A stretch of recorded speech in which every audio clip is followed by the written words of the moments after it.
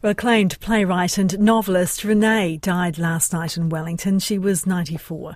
Renee wrote 10 books of fiction and a memoir, more than 20 plays and numerous short stories and essays. Her best-known play was Wednesday to Come, about the woman in a working-class family coping in the Depression. Joining us now is Renee's publisher, Mary McCallum. Kia ora, good morning. Welcome to the program, Mary. Tell us what was so special about Renee and her work.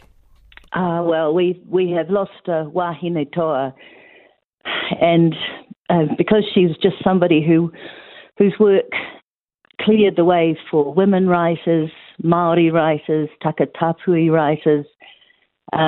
She made a significant contribution to a shift in the culture of this country, I think, over the past half century that she's been writing. She only started at the age of 50, and now here she is dying at 94. So 44 years of writing for theatre and writing fiction and a marvellous memoir. But in that time, she was writing about people whose lives have changed so much. And in her writing, she put them centre stage and centre page, as it were. Women's lives were seen there, and people felt empowered and less like outsiders and safer to see themselves in that way. I think it's incredible what she did, and anyone who met her just knew what an incredible woman she was.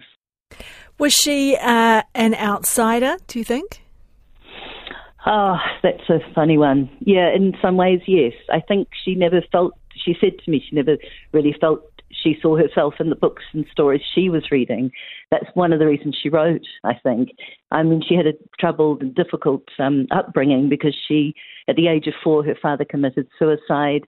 Her mother was left to look after 3 children on her own. She was a Māori and found life hard in Napier.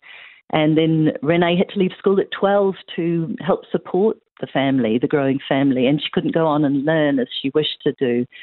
And then at 50, she came out as lesbian, left her husband, became a writer. We're going to have to leave it there. I'm sorry to interrupt, but an incredible legacy from that beginning. We appreciate your time this morning. That was Renee's publisher, Mary McCallum.